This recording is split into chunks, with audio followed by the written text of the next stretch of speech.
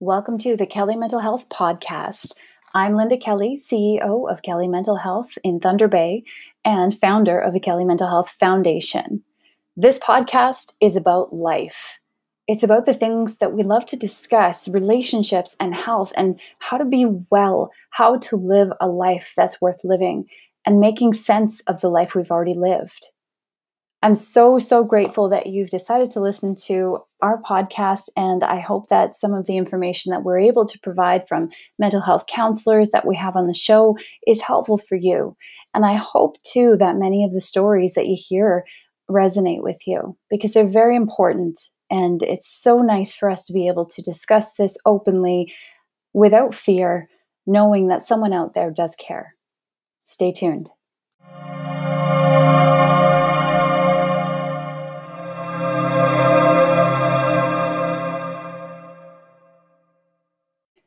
Hi, Kelly.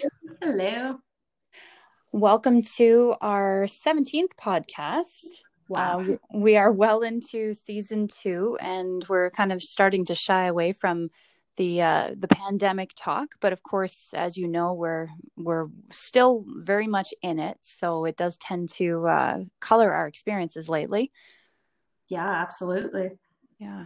So the reason I wanted to bring you on today is actually to talk grief. Now, we have talked grief in a different podcast before when Cassandra lost her grandmother. The reason that I wanted to bring it up again is because it's kind of a different time again. When Cassandra's grandmother passed, they really couldn't have really anyone at the funeral. And when my aunt very suddenly, unexpectedly passed away, the restrictions on crowds had just started to open up. And so that kind of created almost more complication. And as with anything grief related, I mean, personally, I've always found it one of the more difficult issues to deal with a client because you can't change the situation. It just is. Yeah. Right. So just curious, what are your experiences treating, I guess, dealing with grief, working with clients? Well, it's funny. Growing up, I thought I would want to be a grief counselor. I remember a time when I was actually in elementary school and one of our teachers passed away at school. She ended up having a heart attack, and they brought in these grief counselors to help everybody. And I thought, wow, like this is such a cool job. They're really being here and helping people in their time of need. Then when I became a therapist, I realized I don't like working with grief. And not that I like working with it, but that, like you said, it's hard. It's not something that you can change. And it's not something that can be rushed either. So it's really meeting the client where they're at. But it's hard. Absolutely. Mm-hmm. I think maybe just in comparison with other issues, say you've got social anxiety. Okay, well, there's a protocol for that. We can treat that. It usually involves a lot of education about what's happening, why your body sends you into fight or flight, some progressive exposure, that kind of thing, until you're kind of pushing up against those phobias so much so that you become stronger. Whereas with grief, it just, again, all I can say is it just is. And that's really what happened. So, I'll share what actually occurred. My aunt, who she's had a lot of health issues throughout her life. She had a blood clot, and that came, I guess it came from her arm, or this is what was said. Anyway, it went straight to her heart. She went into cardiac arrest, and they couldn't bring her back. She was 51. She had 3 kids. So my cousins that are grown now, with their own lives, but certainly, actually, Eric, that's Eric's mom. Yeah. So anyway, it was just such a shock for the family. And there was a lot of maybe fear and confusion and, like, what do we do? What's the right thing to do? Because they had moved down to Southern Ontario just a few years ago after living here, their whole lives. And with the pandemic and traveling, it was really hard on a lot of family members because they wanted to be there. That was the right thing to do, but you didn't want to crowd the church. You didn't want to put yourself at risk and potentially creating more tragedy. So, so yeah, it was very difficult. And then even just the loss of a person that you've known your whole life. And one thing that stood out to me is that I was her flower girl in, I think it was 1989. So I was 4 years old, and we all had well, she was the only person in the world I know who could have a wedding party, rock hot pink and hot pink Oh, nice. hats and pull it off. Nice. And with our hair was all up to the side and curled and poofy, and it was great.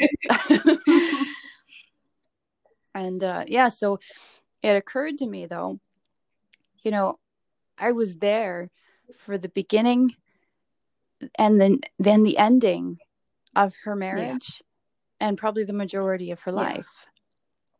And it's so wild sometimes to think about that once you start getting older, you do see the beginning and the end. You see someone's story completed. And it's crazy. It just kind of sits with you. I'm curious, like, has it ever happened to you? Have you experienced that feeling? Absolutely. And I mean, not necessarily that feeling directly, but recently I've actually been feeling that. I have especially two people I'm doing EMDR with on grief. So we're really diving into kind of the grief and what happened. And we're both targets that I'm working with both clients are when they lost their husbands. And I just really feel for these people. You know, you can really put yourself in their shoes and just imagine how they feel. And then it makes me think about my fiance, you know, like what's going to happen when he goes, or what's going to happen when I go, and just kind of that pain and that sadness that's left from it. Mm-hmm. Yeah, it's something a lot of people don't like to think about. I often refer back to my friend that's a financial planner, and I asked her, you know, do people talk to you about, you know, death and estate planning? And she's like, no, I have to drag people through just to talk about, you know, this is an inevitability. Yeah. I mean, ideally you get to live into your 90s and, you know, in great health and no issues. But you know, the longer you live, the more people you know are not going to be here. Yeah. So it's either you or them. It's important to plan, because I've had many clients that are just left with a mess that they have to clean up and they have to take care of. So you don't even really think about it. Like when you're gone, you know, you're gone, but you have everything that other people have to take care of, your money, everything you own, everything that comes with that. So it's actually really important to be prepared and to have those conversations. Mm-hmm. Well, you know, I was even surprised going down there, because I was one of the few that did go. And it had been so long since I saw a casket. Mm-hmm. Like that's almost out of style these days because, well, I mean, really it's the expense, I think. I mean, we're talking this beautiful mahogany wood, like just so much detail on this beautiful thing.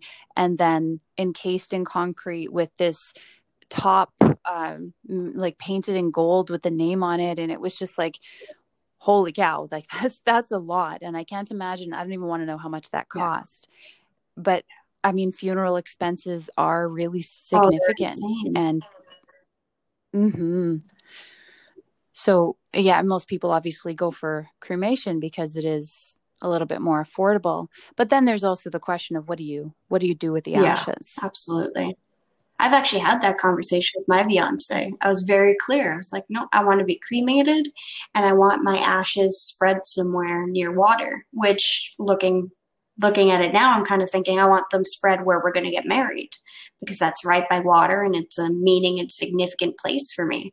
I've always wanted, you know, if people are going to go visit me or remember me, I want them to be at a beautiful place and kind of feel that nature and a little bit of that happiness around them. Mm-hmm. Right. Wait, is that legal? It actually is. I Googled it. Oh. Oh, good. Or he's sneaking them there. TV.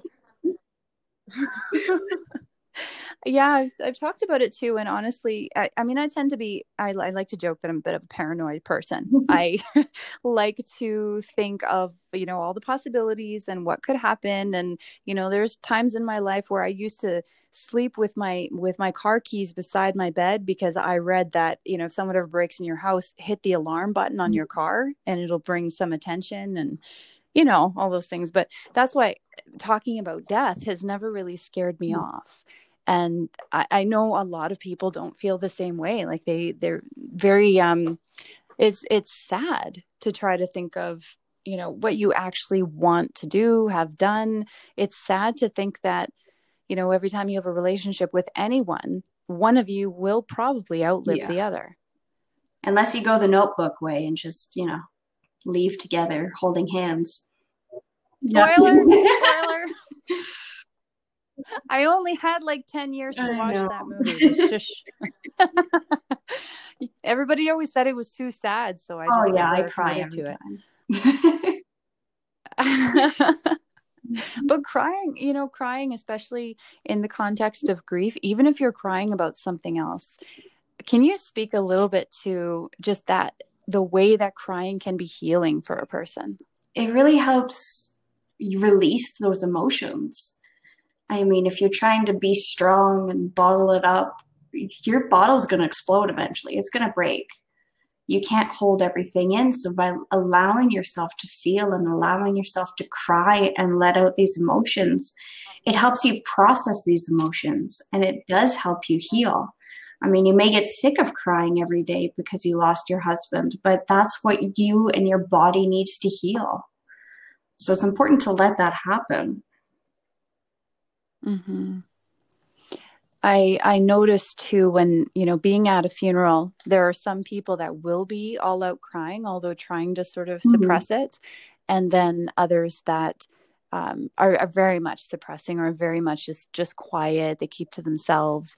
I tended to be a person that, although I'm not being obnoxious, but I do try to joke and say, oh, what, just imagine what her commentary on all this would have been. And, you know, it would have been pretty funny, I think. And she would have loved for me to go and, set some kind of a black magic curse on the people that are living in her old house. And she would have wanted us all to be dressed completely inappropriately in very, very short dresses and all that kind of stuff.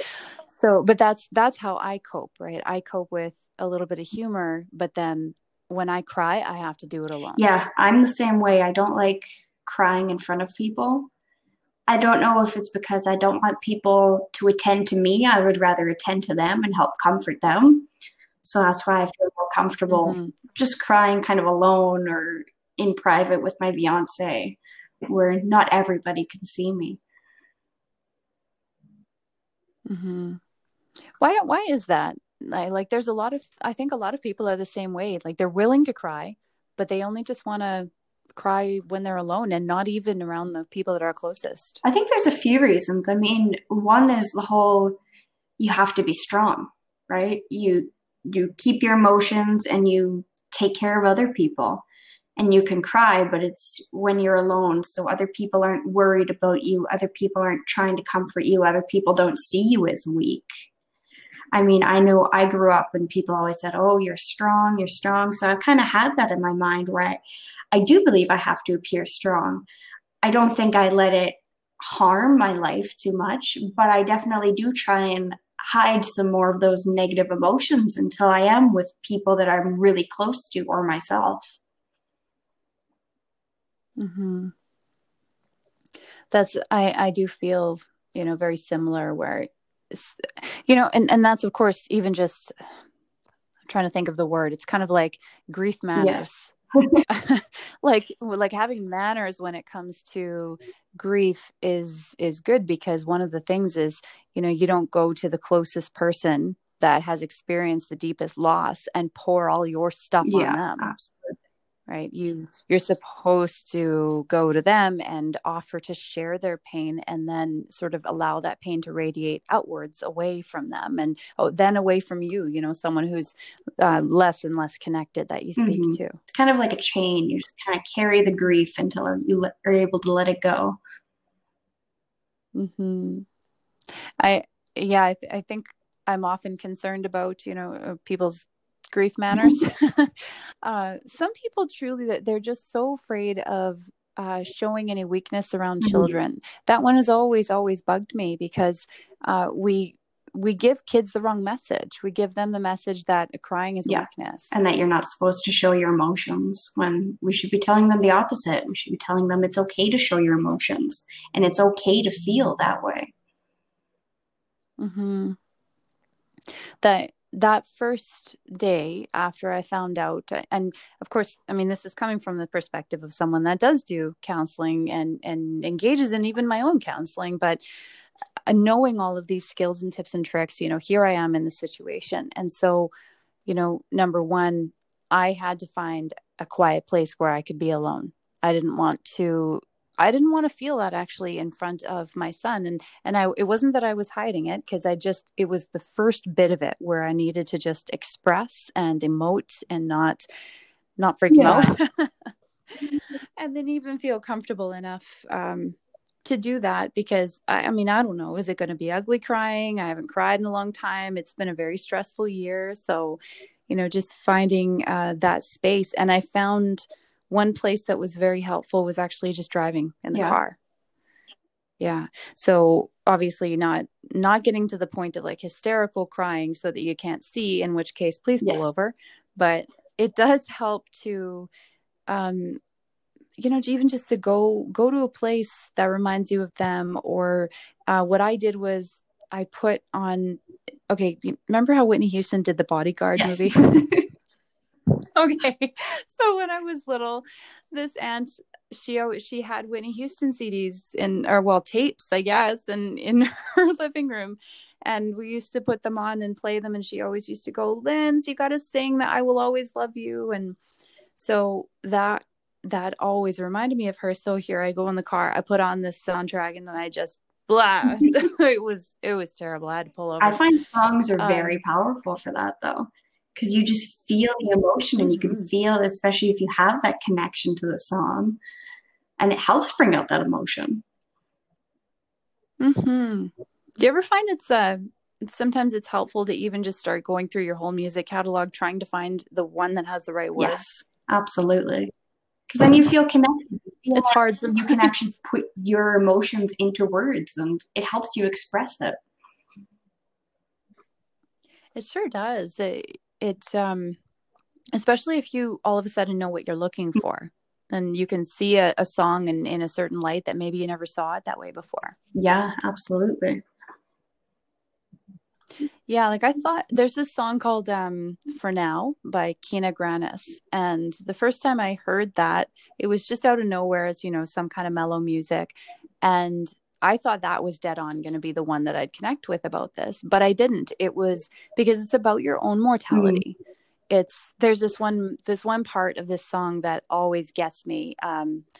The song is about thinking of all the others that have been here and gone, have passed, and we are just living our lives like unobservant of all of the eons of history behind us, and how she's coming to terms with we are the ones for now, and maybe it's okay for um, only me to have known who I am, and being thankful for having been, a sister, a mother, a wife. And I'm like, oh, Kate, that's here. I'm going to cry. um, but that one really resonated, not about this particular death, but about my own. mhm. And that I think is one of the bigger things that people tend to avoid is just thinking about your own death, because it's Yeah. incomprehensible. And obviously, when somebody close to you dies, that's going to come up. You're going to be thinking about your own mortality, How long do I have? How am I going to go? How will I be remembered? What can I do to live my life the best I can right now so that I make it worthwhile? Mm-hmm. And when you're overwhelmed with grief, even that question of what am I supposed to do to make it worthwhile is very tough. Absolutely. Yeah. There's one of the professors from Lakehead University, or at least she was my professor at the time, Kathy Cordes Miller. She wrote a book called Talking About Death Won't Kill You. And that book is really helpful because it does shed light on that. Why is it that we are so avoidant of that when it is inevitable? It's an inevitability. So for those of you listening that you'd like to learn a little bit more about why we avoid and why it's important to address these questions, that's a really wonderful book. And it's local, so that helps.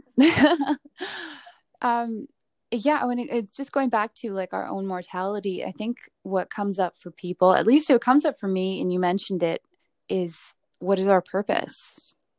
And that comes with so much pressure, doesn't Exactly. it? Do we even have a purpose? Are we even supposed to have a purpose? Do we need a purpose, or can we just be? I always go back to Forrest Gump and thinking about his philosophies on life. You know, the one that, well, everything happens for a reason, and another one that maybe things are just kind of more random, or maybe it's both, and nobody really knows. Mm-hmm. I think we do apply a lot of meaning, and I think that's wonderful that we can do that.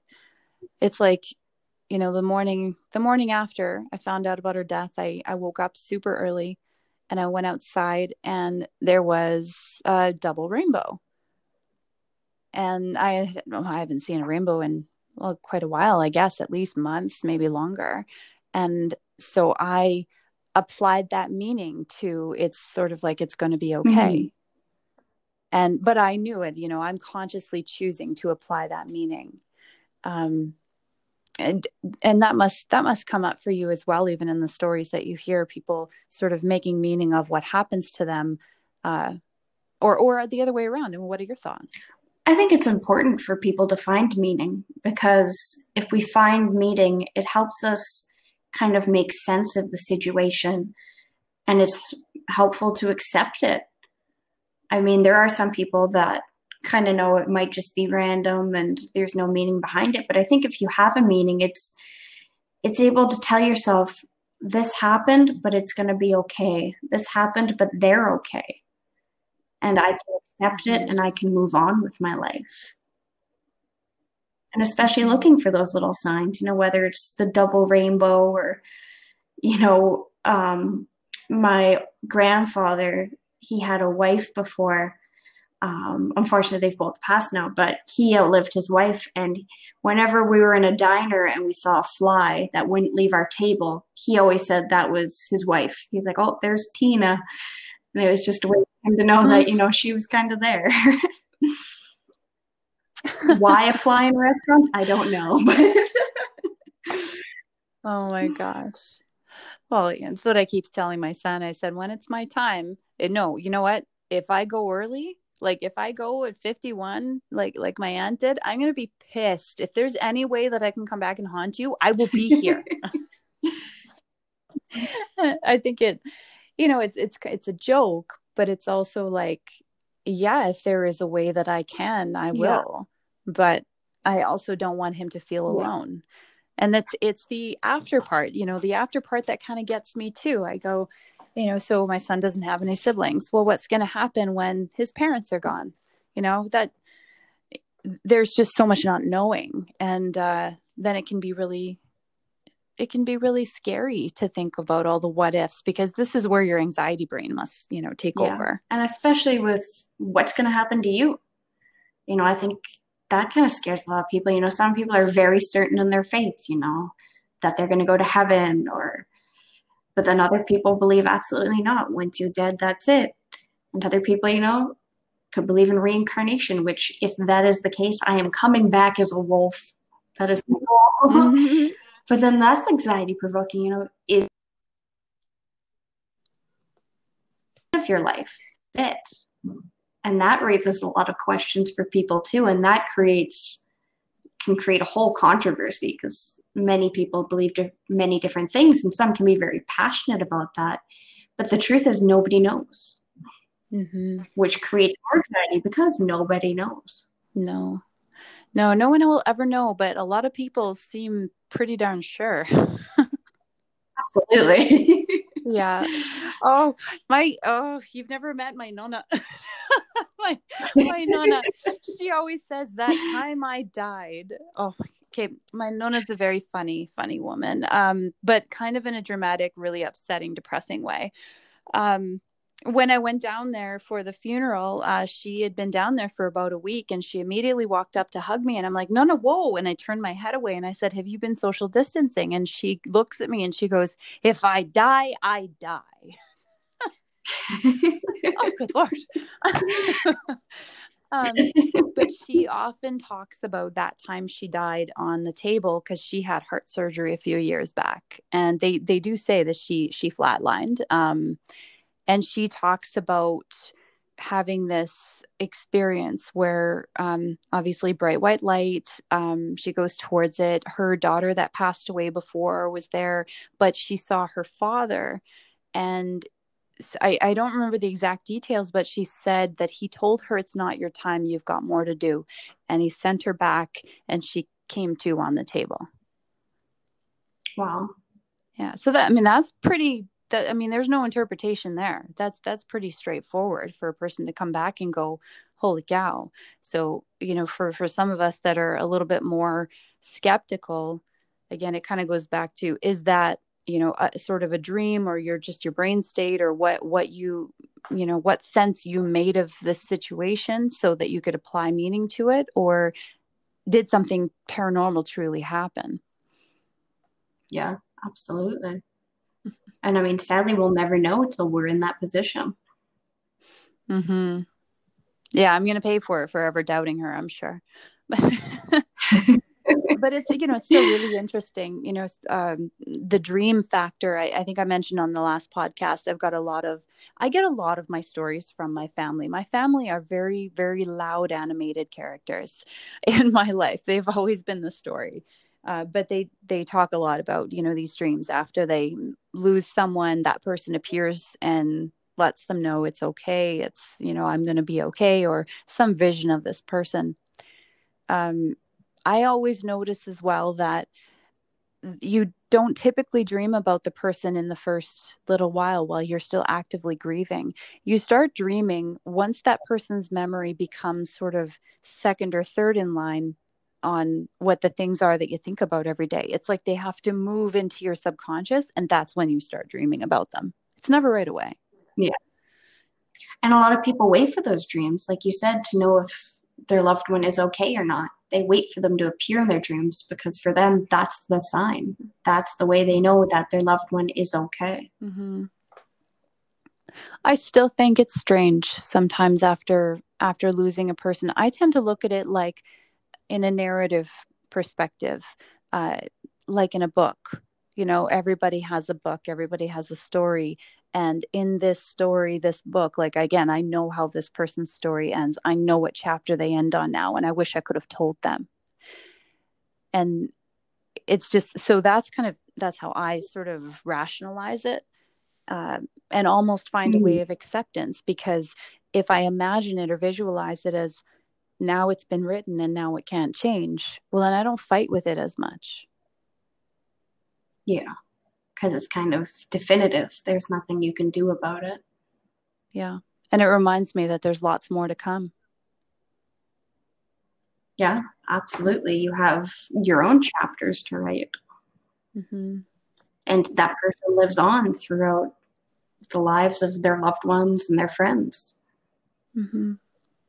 What do you say to someone that feels sort of shortchanged, by someone being in their life, maybe only a short period of time, or even, a parent that outlives their child and they go, hey, they were supposed to outlive me. Like, this isn't how it was supposed to be. How do you approach that?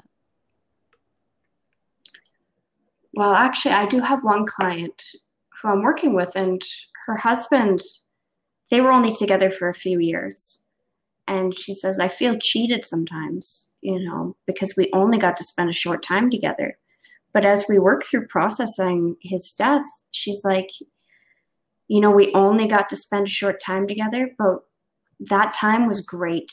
At least we got to spend that time together. So it's kind of trying to shift your perspective, and instead of why are they already gone, it's at least they were there for that time. At least they were able to live some of their life. At least I got to be a part of their life. And that's hard to do. I mean, that takes a long time to be able to shift that perspective. Mm-hmm. But I think once you are processing and you are healing, it does become easier to kind of see it that way. Mm-hmm. It really, it does. I think we go from that resentment and the sadness and the anger to the appreciation and the gratitude for what we did have. Better to have loved and lost than not to have loved at all, right? Yeah, absolutely. Yeah. Even just with my dog, who is like my child, about almost 2 years now, we got news that he was dying. We were told he had a tumor on the neck of his bladder and it was inoperable, and he was already older at that point. So he was just palliative. And wow, I just remember, begging and pleading with any higher power, even though I'm not religious, just, please let my dog live a little bit longer. I just want some more time with him. And it actually turned out to be a misdiagnosis. He actually just had an enlarged prostate and had to get neutered. So he's actually fine and he's still alive. And he's 12, going to be 13 this year. Mm-hmm. But even just looking at him, like, I know whenever he dies, it's not going to be enough for me. I know I want him to live with me and us once again go out together like the Notebook. But I know, especially when you're looking at like a dog, you're going to outlive them.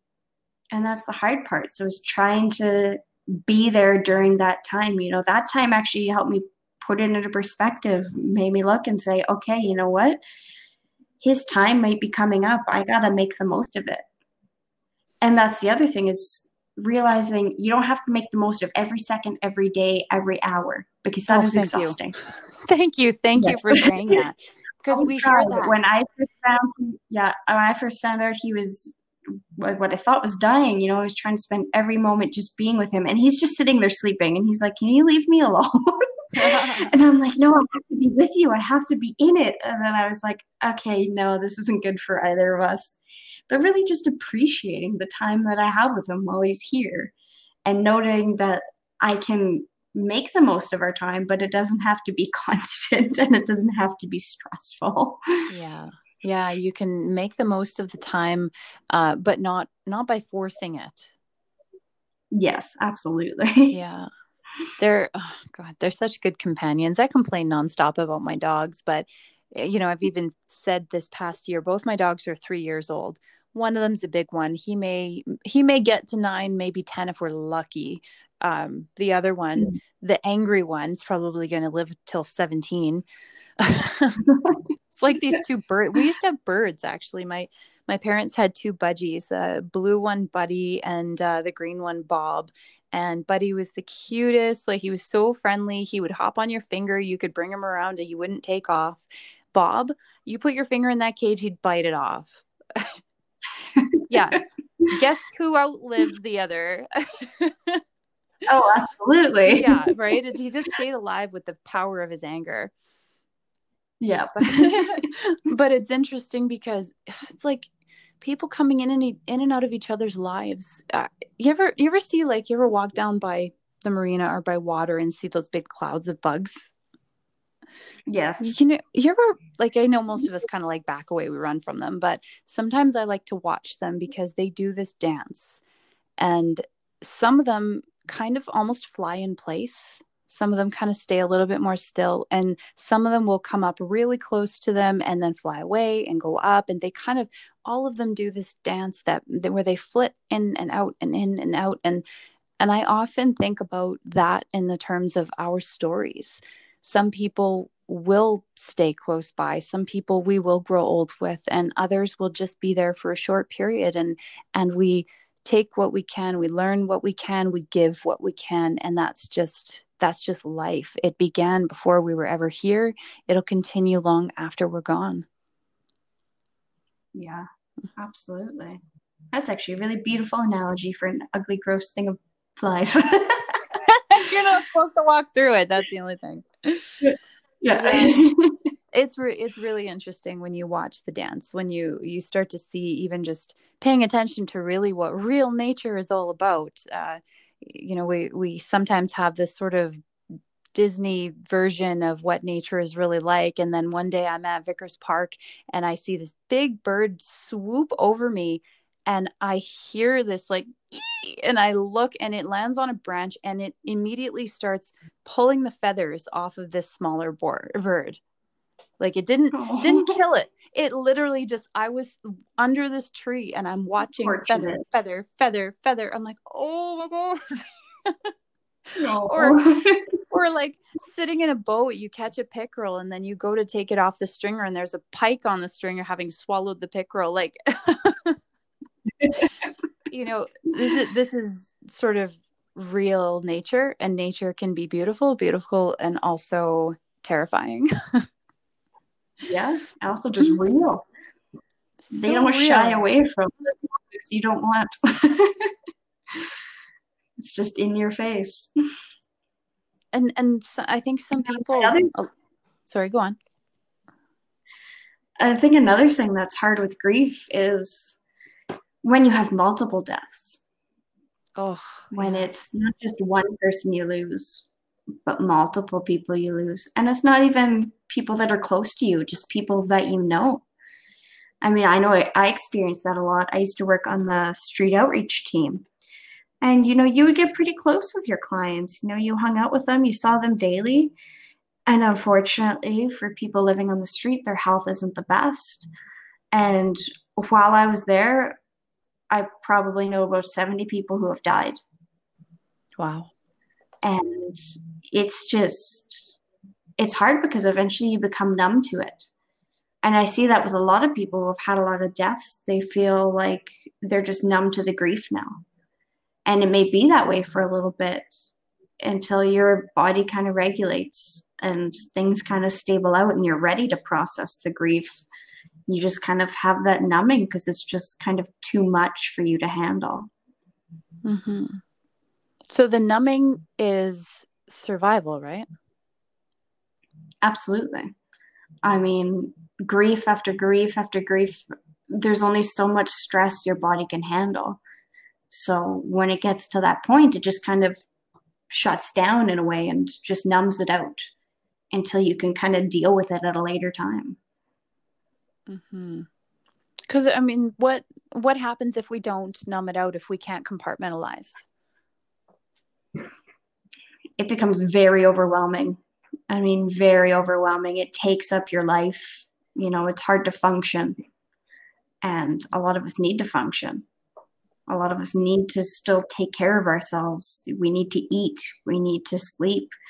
And if you weren't able to compartmentalize or at least block it out a little bit, it makes that a lot harder because your grief is the only thing that you're paying attention to, is the only thing that's driving your life. And that makes taking care of yourself and your survival hard. Hmm. Right. Do you feel like the impact of multiple losses, if you can't compartmentalize, say if you've got nothing to do, it like you don't have to do any planning, you don't have to take care of anyone, does that feeling of grief sort of compound, or do you think it's still that same depth of feeling of grief and just kind of all at once? I think it depends on the person. Yeah. I think it depends on the person and their situation because everybody experiences grief differently. So it all kind of goes into how you process grief and who are the ones that you lost. Does it all hit you at once? Does it hit you in smaller chunks? We get kind of what we call grief waves, where it'll just hit you out of nowhere. You'll just feel all this grief and you might break down crying.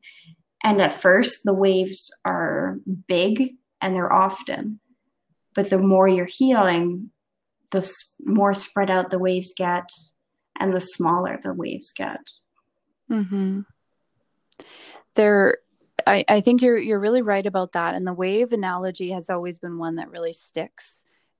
Because it comes in just these bursts and then it's over and you sometimes don't see it coming. Earlier this year, I had a miscarriage, and I obviously, when you're in it, or maybe when you're kind of healed up, like the work is being done or it's done. But then we went on our honeymoon and we had such a nice night, just really, really wonderful. A little bit of wine, a little bit of steak, whatever. And then by the end of the bottle of wine, I was a blubbering mess. All of a sudden, just wham, it was just this tidal wave that just knocked me off my feet. I didn't see it coming. We were having such a nice time. And it was just this realization, that things should have been different. And Mm. I think that can be really annoying for people too. People that, you think that you've done the work as much as you want to have, let's grieve on, on 10 out of 10 right now. Let's just max this up and do it all now. But you can't, can you? No, absolutely not. It's something that's with you forever. It may not affect you the same way forever, but it's always going to be there. And you can't control when it happens. It might happen when you're sitting at your desk at work and you're like, oh, geez, you can't control it. And it's always a part of you, which is another hard thing about grief. It's not something that you get over. It's not something that you can just fix. It's something that just becomes a part of you, and you learn how to integrate it into yourself and your body, and you learn to slowly heal it, but know that it'll always be there. Mm-hmm. There are some people as well that will sort of deal with that grief by never wanting to love anyone again, just by becoming sort of cold and detached so that they don't have to feel that. And I'm curious what your thoughts are about that style of coping. I know it can be a common style of coping. I mean, even just after a breakup, right? You're like, no, I'm done with men. I'm never going to date again. And while, you think it can be effective, living your life alone is lonely. Not to have any family or friends or romantic partners that you care about. Is that really a life that you want to live? Or would you rather live it with people, even if you risk, getting hurt in the end? You risk losing out on all of that positive, all of that support, all of that love, all of the fun and the good times. So really you have to think, what's kind of better? Yeah, I may not feel as heartbroken if I just separate myself from everybody, but I'm not going to feel as whole. I'm not going to feel as happy in my life. And what does that do for my life? Am I living life to my fullest? Am I living up to my purpose if I have one? Mm-hmm. That's big questions. And I know, like you said, it's common, and there are many people that will go, the rest of their life. And that's how they handled it. They just said, nope, enough. I can't take that pain. And that's where I drop anchor. And, maybe for some people that, right, of, here's the pros and cons. And even once those pros and cons are written out, which ones do you value more? Which ones are heavier, carry more weight? And that's kind of the decisions that we have to make.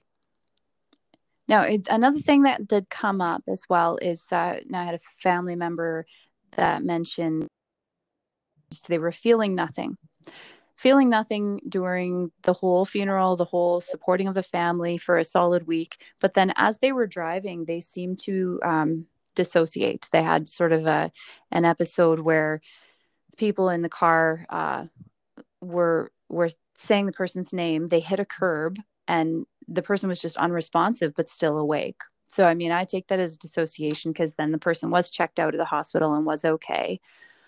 What do you think might have happened there? Well, it sounds like at the beginning there's kind of a lot of denial, which is common around death. You know, it's hard to believe that. And when you don't really believe it, you're kind of in shock. You kind of are numb. You don't really feel anything because it's hard to believe.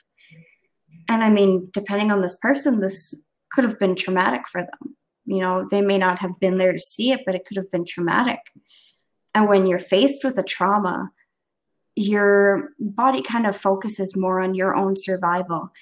So the memory processing isn't as great, and it can actually even fragment, which can cause dissociation because you're not really paying attention to what's going on. Just kind of images and body sensations are the ones that are being stored. So once things come down and you realize, you know, you're safe, you don't have to fight for survival, a lot of those memories, a lot of those feelings can start to come back or even start to be triggered a little bit. And that can kind of cause that dissociation because your body's like, whoa, we're getting overwhelmed again. We need to kind of back away from this. We need to, you know, separate this. And unfortunately, that happens with trauma. It can happen with grief too, because your body's just kind of feeling overwhelmed. So it goes, no, we can't deal with this right now. And it kind of distances itself from your mind and your body. Mm-hmm. And so when you mention, you know, using EMDR as a treatment for something like that, how would that work and how would it help? I actually found that EMDR can be very effective. So for those who don't know, that's eye movement desensitization and reprocessing therapy. So basically, when something traumatic happens, whether it be big traumatic, little traumatic, like I just said, it's kind of stored in your brain differently. It's not fully processed. So it's easier for it to be triggered and have all of those emotions come back up. So what I do is I use bilateral stimulation. So this can be holding buzzers in your hands, following the tips of my fingers with your eyes, or even just like tapping on your legs.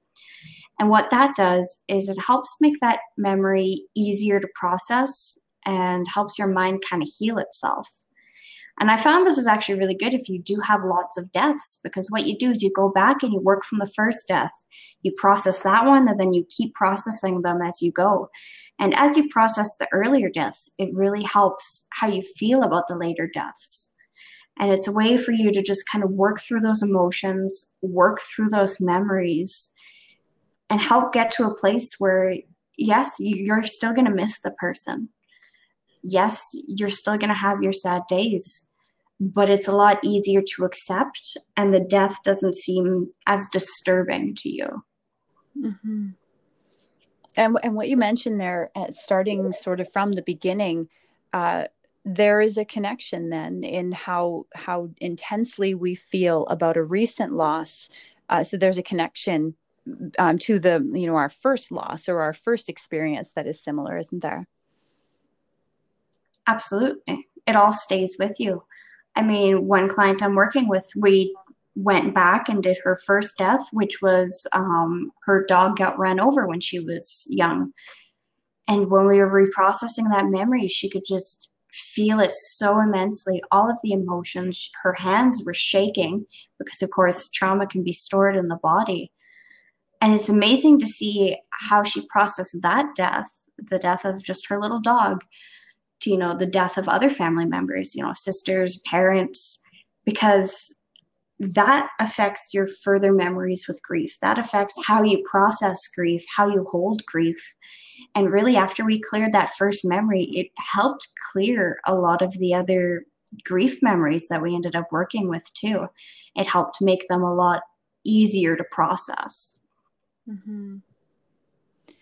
Wow, that's incredible that you're able to, you know, sort of normalize that, actually, to make it just understandable that it is often the same physical feelings, despite the fact that the situation may be different. You know, how we internalize our grief may be the same and become more intense over time if we don't, you know, it's just like that grocery store analogy I like to use. Like, if we keep letting things pile up and not letting them through the checkout, or not slowing down that line of items, you know, it's just going to pile and then be too overwhelming to deal with. So, the more you have the opportunity to just focus on this, feel this, and process, then the more likely you're going to have a chance to actually to be able to move on and not have it there as this ginormous trigger that may set you off at any time.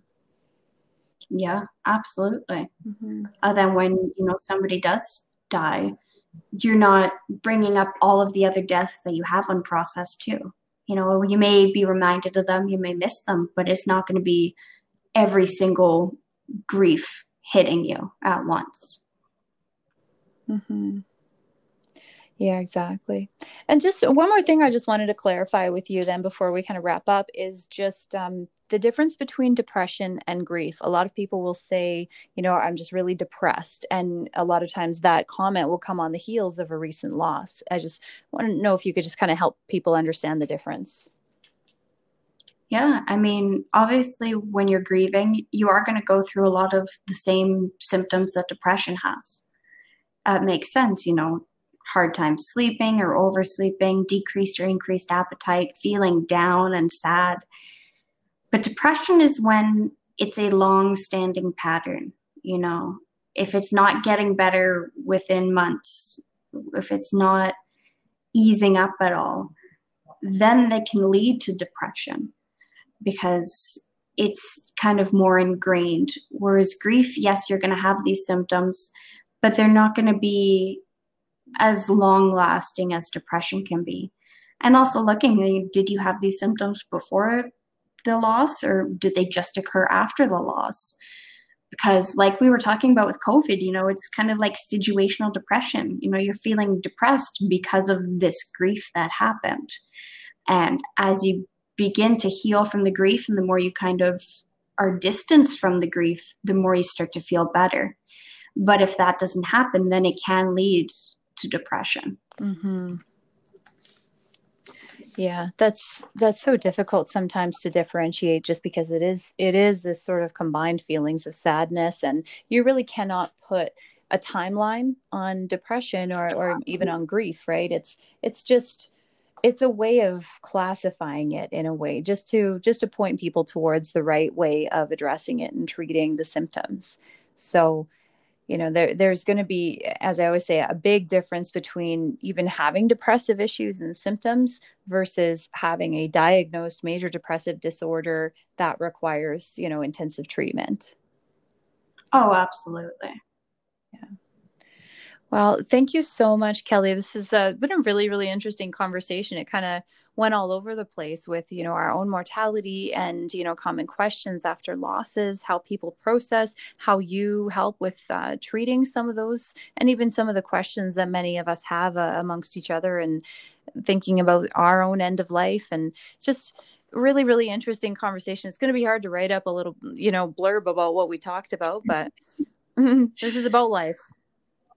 Yeah, there you go. Plain and simple. Life and death. All right. Thank you so much. And I'm sure we'll talk to you again. Yeah, thanks for having me. Okay, bye.